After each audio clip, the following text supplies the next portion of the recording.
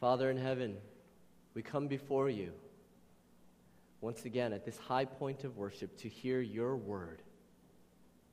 We come because you have invited us, you have drawn us to come, and there is a word to be preached because you have given that word.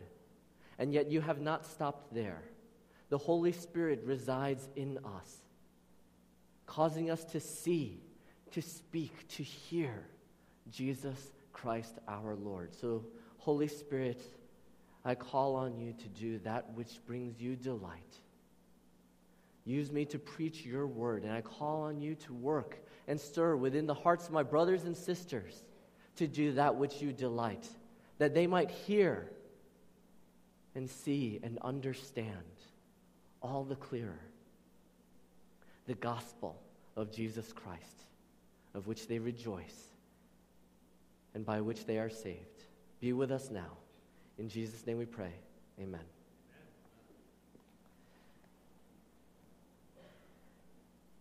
We continue our series on Galatians, Paul's letter to the Galatian church. And just a quick recap. So last week we had talked about the law of God, the moral law of God, which is our duty as God's created beings, as his creatures, to abide by. And we talked about how the law was good.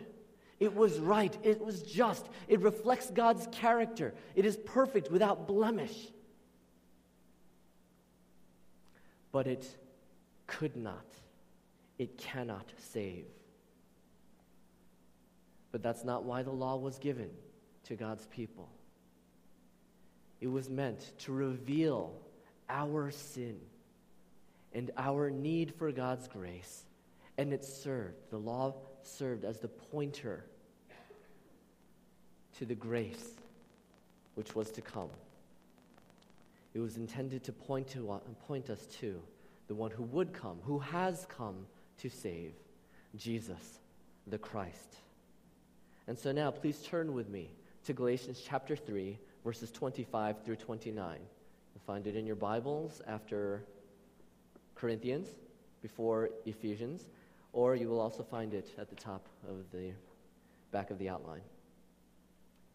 Galatians chapter 3, verse 25 through 29. But now that faith has come, we are no longer under a guardian, for in Christ Jesus you are all sons of God through faith. For as many of you as were baptized into Christ have put on Christ.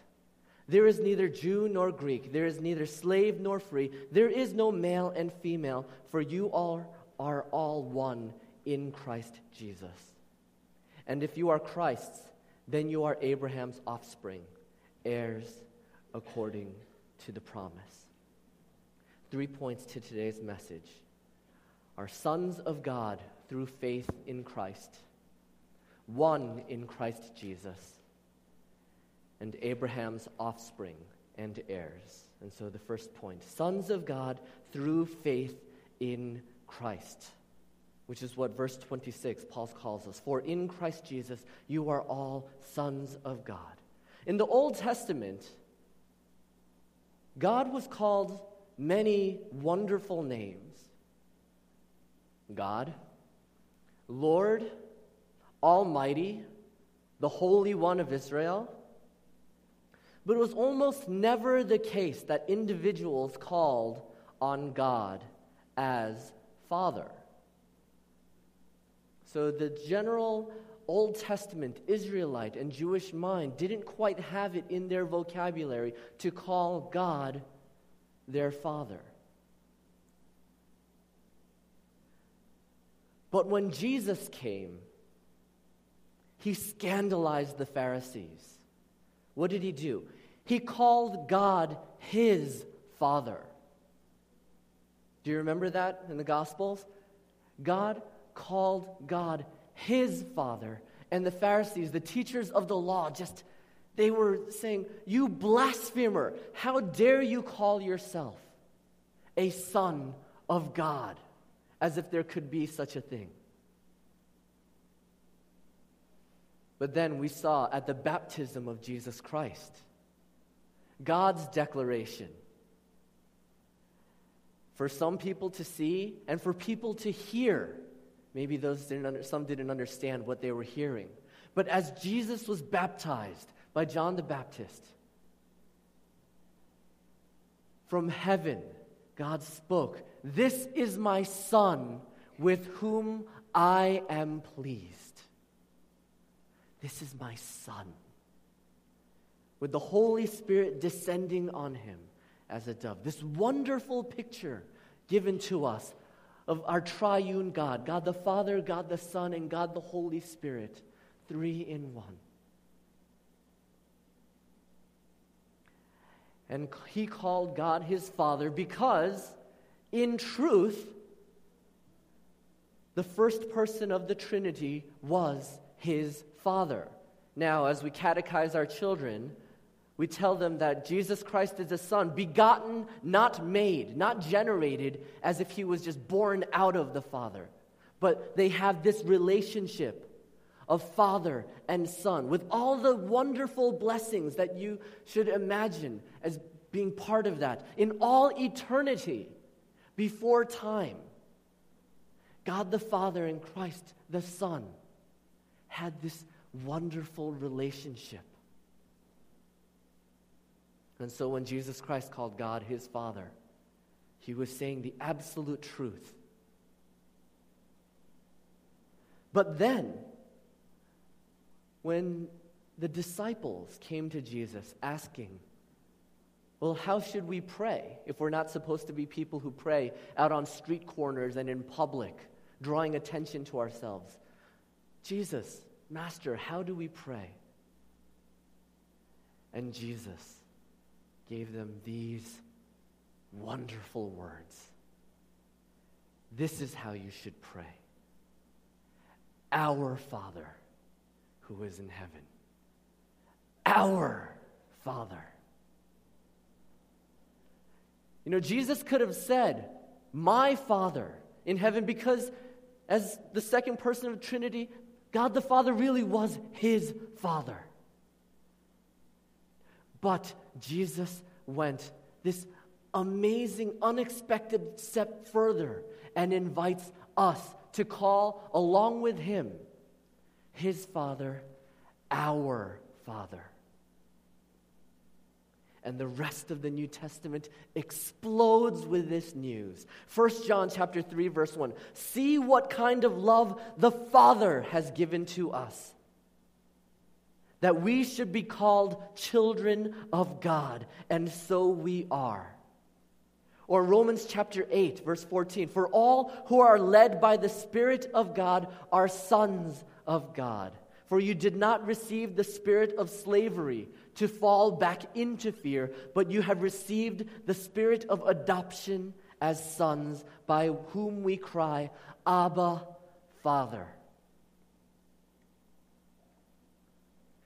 Ukrainians and Hungarians in the congregation will feel this a little bit more closely to heart, but I invite the rest of you to put on your Korean and Hungarian caps.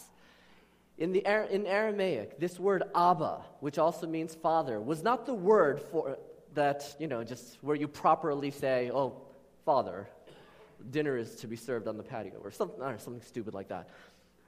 This word Abba is the word for daddy, the way that it is in Korean and Hungarian. Daddy.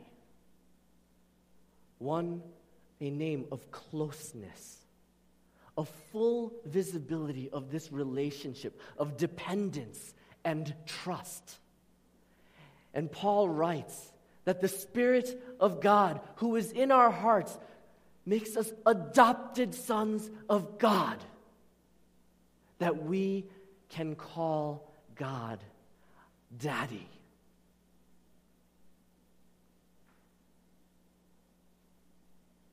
And so for you did not receive the spirit of slavery to fall back into fear, the spirit of bondage, of the law, which we heard last week, that under the law we were imprisoned and we had no freedom.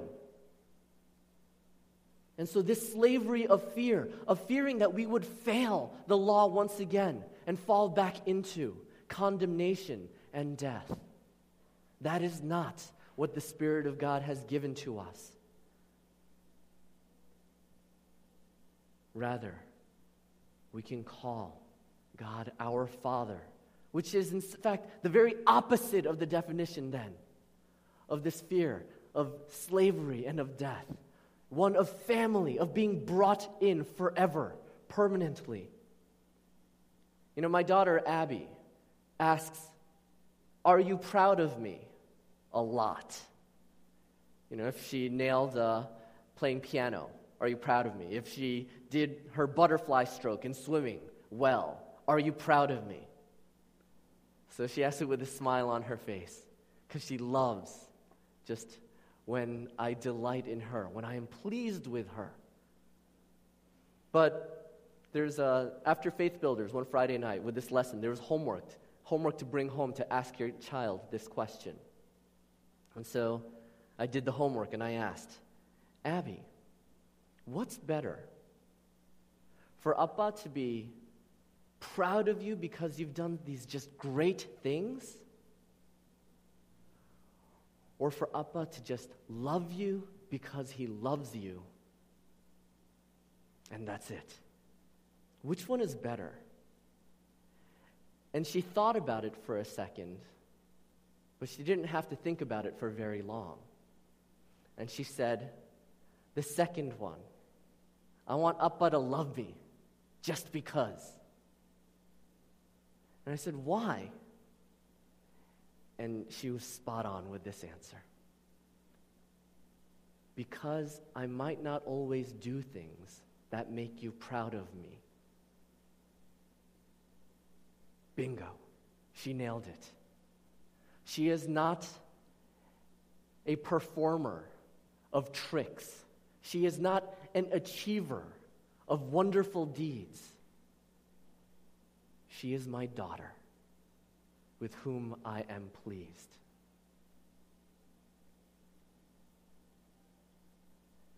And the Spirit himself bears witness with our spirit that we are children of God.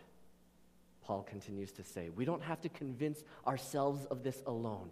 The Holy Spirit is the one reminding us of this wonderful truth. And one more verse from Romans, chapter 9, verse 8. "This means that it is not the children of the flesh who are the children of God, but the children of the promise are counted as offspring." And Paul is talking about our identity. Where are we forming that identity? Is it because of things that you do? Is it because of how you were born, or what race or what nation you were born under? No. In Christ we have another identity, and that is as offspring, as children of God. Paul starts this passage in Galatians by saying, "But now," because he is saying something has changed. Just like in the Old Testament, people weren't used to calling God our Father. There was a moment, there was something that happened, and we just celebrated that a few weeks ago.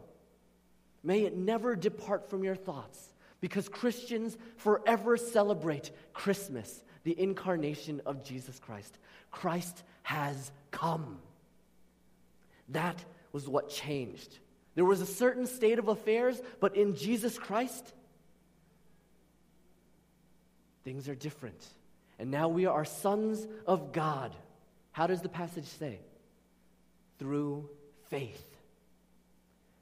It's not that we were already sons of God in creation, in our makeup, making sin just something that just kind of fell on us and just could be dusted off. But salvation is only, the text says, through Jesus, in Jesus. Just like Noah and the others were saved only because they were in the ark, we are only saved. We are only sons of God because we are in Jesus Christ. We must be in Jesus to have this adoption as sons of God. In fact, I remembered this most wonderful quote about this subject in J.I. Packer's Knowing God. It's actually on the inside of your bulletin, on the inside flap. So I'm going to read that right now, if you want to read along. If you want to judge how well a person understands Christianity, find out how much he makes of the thought of being God's child and having God as his Father. If this is not the thought that prompts and controls his worship and prayers and his whole outlook on life, it means that he does not understand Christianity very well at all. For everything that Christ taught, everything that makes the New Testament new and better than the Old, is summed up in the knowledge of the fatherhood of God. Father is the Christian name for God. Our understanding of Christianity cannot be better than our grasp of adoption. I can think of no more appropriate connection on a week that's Sanctity of Human Life Sunday than to explore and to be reminded of the wonderful doctrine of adoption, because each and every one of us are adopted into God's family. We weren't God's natural sons and daughters, were we? And if we were to be brought into his family, we would necessarily have to be adopted by him. Now, we've heard this in sermons past. In Jesus Christ, we are declared righteous. We are declared acceptable before God. But doesn't mean that you are righteous, does it? It doesn't mean that you've stopped sinning, does it? But still, God declares us to be righteous and considers us righteous. Adoption works that way, we've said. That prior to signing those adoption papers, there is no legal relationship between this adult and this child. But once those papers are signed, there is that legal connection, there's that legal relationship. And that child is part of the family. But there is something that precedes the signing of that document, isn't there? There is the love of the person who would be the adoptive parent. That parent who comes and says, though we are strangers, I will make much of you. Though we have no connections, I will make of you my child.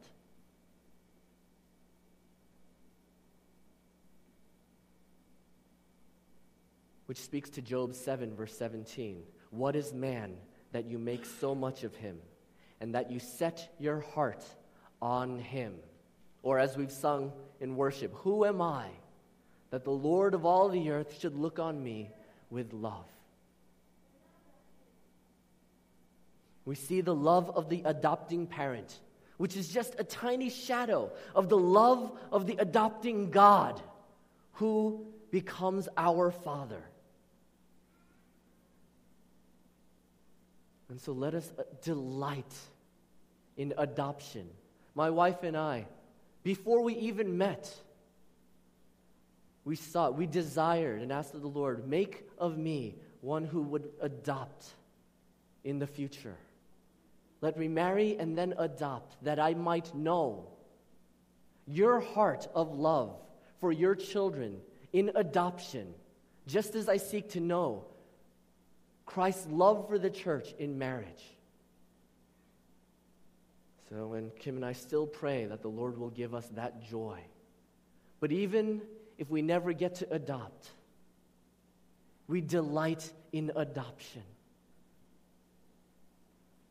I know there are those of you who have adopted in our church, and I love when you share about that. And I pray and hope that we will be a church that supports adoption in our country and in the world. You know, in the same week as just horrible declarations like the governor of New York saying that pro-lifers are extremists and have no place in this state, or the mayor of New York City, the new mayor, Bill de Blasio, saying that he is going after all the crisis pregnancy centers because he says that they provide no reproductive health benefit for women and wants them all shut down. In a week with horrible, demonic news like that, we also get a little Korean pastor in Seoul and his story going viral on Facebook and YouTube.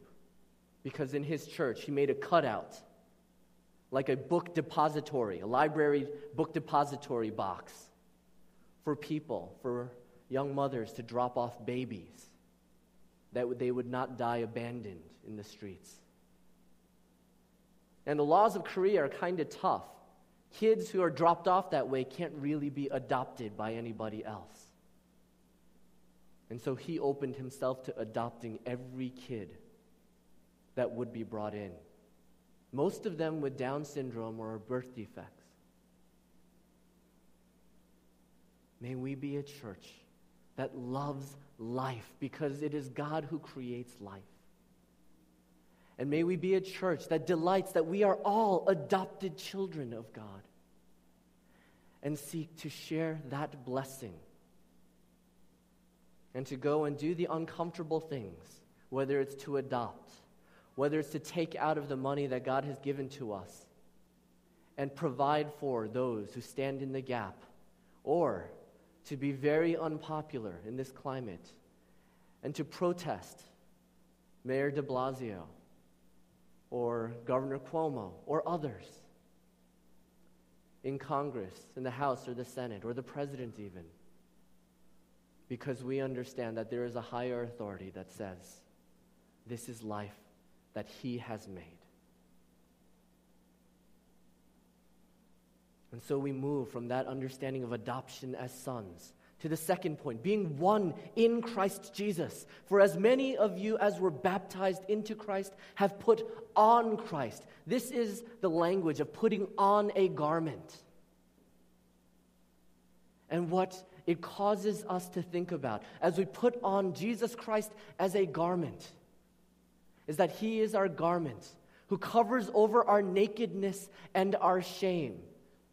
And do you remember, this connects us to Genesis and the Garden of Eden, when Adam and Eve sinned, and then in their understanding their sin and in their shame of their sin, they slathered leaves and mud onto their bodies to cover their nakedness.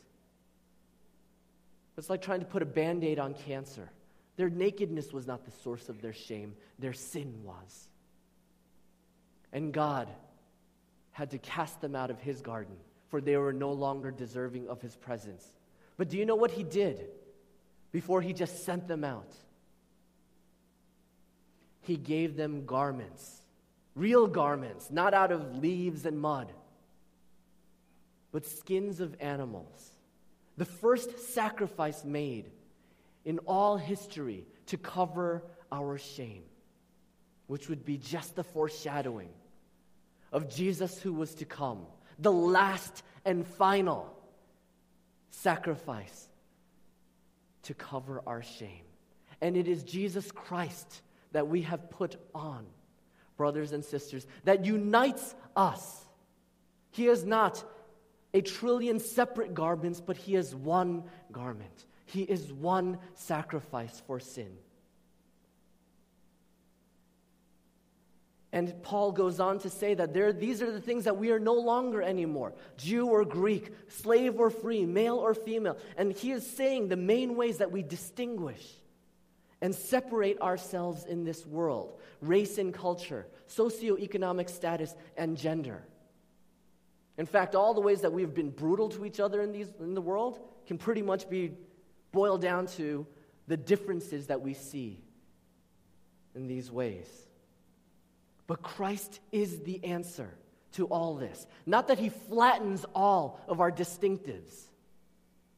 One of the things I love about our church, and many tell me that they love this as well, I love the diversity of our church. Not that we are trying to go for any particular ethnic balance, but I love how we are a picture of the worshipers of God in Revelation, that every tribe, nation, and tongue represented. Are the white people here because John is white? And are the Asian people here because Tay and I are Asian? No. It is because we preach Christ. And at this church, we seek to live out Christ. And He is the one who unites us. And John is happy. loves saying that in the years that he has been at this church, God has given to us a supernatural unity and not a spirit of divisiveness. And the only thing that we can say about that, it is that Christ is the one who unites us. And Paul, and elsewhere in Scripture, with Philemon, his letter to Philemon, his friend, another Christian, who had a slave, Onesimus, Paul writes a letter to him saying, I want you to receive Onesimus, not as a slave, but as a beloved brother, because that is the truest identity and relationship you have with each other. For he is in Christ, just as you are in Christ. You are brothers.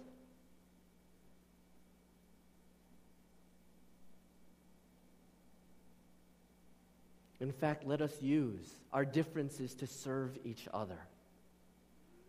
Like the church of Acts, where many who had gave that widows and orphans would be fed and clothed and housed. And I've been holding this one back till now. Women. All right, the first point, I talked about being sons of God. And I hammered that, sons, sons, sons. In fact, some of you might have translations of the Bible that say just children or sons and daughters of God. And might be thinking, man, why aren't we using that translation in church? This is why. This is good. You're going to like this. Any of you, particularly women, who have read Pride and Prejudice, know the problem that many women have had in history. The Bennet sisters could not inherit the estate. They were going to be thrown out and homeless, and they had to marry because they could not inherit their father's estate when he died. And that wasn't just Victorian England, but it was pretty much every previous point in history and geography as well. But when Paul is saying that you are all sons, he is not excluding any of the women. But he is doing something radical that he learned from his Savior, Jesus Christ. That women are full and equal members of God's children. Women are being called full heirs. Women couldn't even serve as witnesses back then. But Christ has come, and he even calls women full heirs of God. And so Paul then delights to write this. There is neither male nor female, because though God has created you to be male and female, he does not treat you any differently for being male or female. Isn't that good news? God does not hold or prize what race he made us, what money he gave us, or what beautiful gender that he created us to be. But that he accepts us all in the full, not as slaves, not as house servants, not as children who don't get anything yet, not as just women who never inherited anything, but everyone at the fullest possible relationship as sons of God. So it is union with Christ that unites us with one another. As we learned in Ephesians, that we are members of but one body, of which Christ is the head. And we come to our last point, because Paul is going to just bring all of this home. Abraham's offspring. If you are Christ's, then you are Abraham's offspring, heirs according to promise. Paul has united us to Abraham, the one all the Jews called their father, because rightly so, they are all descended from Abraham. But Paul is inviting us in as grafted members of that branch. And he is talking about the scripture that we read during worship, Genesis 15. God appeared to Abraham and said, Abraham, Do not fear, for I am your shield and your very great reward. And Abraham says, but I have no kids. You promised nations from me, but I have no kids. I don't get it. And God brought him outside and said, look toward heaven and number the stars, if you are able to number them. Then he said to him, so shall your offspring be. God didn't just double down, he trillioned down. And he said, it is going to happen. I will make it happen. And these heirs that came through Isaac and through Jacob and through the tribes of Israel, Paul says that we in Christ are those descendants. We are the offspring that God promised to Abraham, saying, I will bless you and you will be a blessing, and all nations will be blessed through you. But how is that possible? See, this word that he uses, heirs, kleronomoi, it combines two words, all right? Nomos, for law, which we've already heard about just in these past months, and kleros, where you are a possessor. So heir means the rightful inheritor, the lawful inheritor. But we just got through understanding that it is not by the law that we are saved. It is not by the law that we get anything. So how are we ever to be the lawful inheritors, heirs of anything?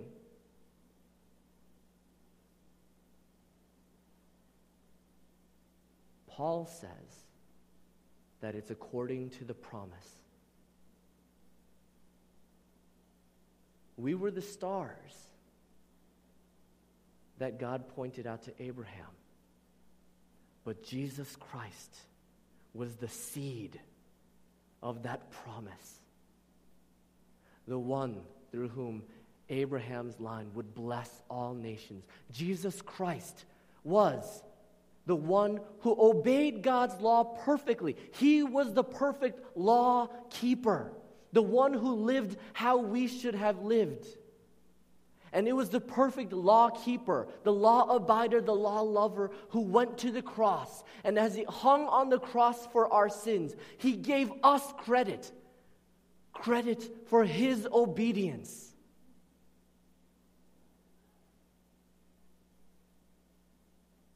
And so in Jesus Christ, God declares us to be those lawful inheritors according to what Christ has done.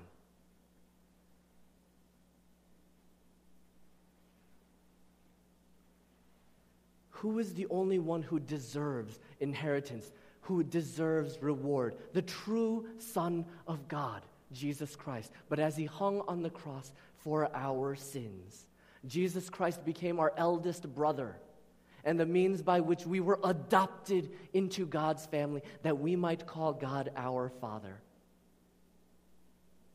Jesus Christ gave up his reward, what only he deserved, that we might have his reward, that we might be forever with the Father in heaven for all eternity. We are all heirs to the promise because of what the firstborn from among the dead has done. Our eldest brother, Jesus Christ. So that when God sees you, now maybe you think that God has watered down his promise and his love for you. That if there are a trillion of us, that God has divided up his love into 1 trillion pieces. But no, that is not what happens. God sees you, every one of you who are in Christ, with the love that he really should have for his Son, Jesus Christ alone. Because Christ's blood shed covers over us. It's a garment of grace. And so now God has the love for you as the Father has for his Son. We are equal inheritors of that reward which Christ has given to us. Only if we are in Christ, if we are crucified with Christ and no longer live, but Jesus Christ who lives in us. Romans 8:17 says, if we are children, then heirs, heirs of God and fellow heirs with Christ, provided we suffer with him, in order that we may also be glorified with him. And so will you take up Christ's cross? Those of you who have not made that decision, if you hear this message and are for the first time understanding that there is such a thing as adoption by God and being children of God, will you take up your cross, the cross of Christ, and follow? Let me conclude by borrowing from C.S. Lewis, saying that I am not preaching to mere humans as if there were any such thing. I am preaching to sons and daughters of our Father God, brothers and sisters to our King Jesus. So how do we understand this passage and live? In The Lion King, the ghost of Simba's father, Mufasa, appears to him in the clouds and says, remember who you are, in Simba's lostness and abandonment. Remember who you are. Remember who you are, whose you are. You are sons and daughters of God and brothers and sisters to the King of Kings. Remember that great truth, and do not forget that in the midst of this world which desires that you forget. And what is the only response? As Job 7:17 says that God has made much of us. The only response to that is to see what God has done and to make much of him.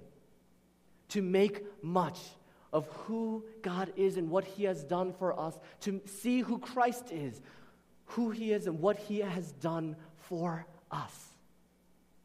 Make much of him in how you live and how you share this news. Would you share with others that you are a son, you are a daughter of God? Your brother is Jesus Christ, and he invites all to be brothers. He invites all to be part of that family in him. Let us pray. Father in heaven, we glory in you and what you have done, that you call us children, your children, not by human birth, but by faith, through Jesus Christ alone. It was nothing that we deserved. In fact, we only deserved what the law pointed out was our sin. We only deserved our sin and our death. But you sent your Son, Father, to be the perfect sacrifice for our sins and to cover us with his grace, that we might live, and not just live, but to be your children, adopted by your love and grace for us. Lord, let us live in increasing knowledge of this glorious truth. Let us share this truth with all who do not know your love, because we just can't imagine living this life without you as our Abba. In Jesus' name we pray. Amen. Please rise.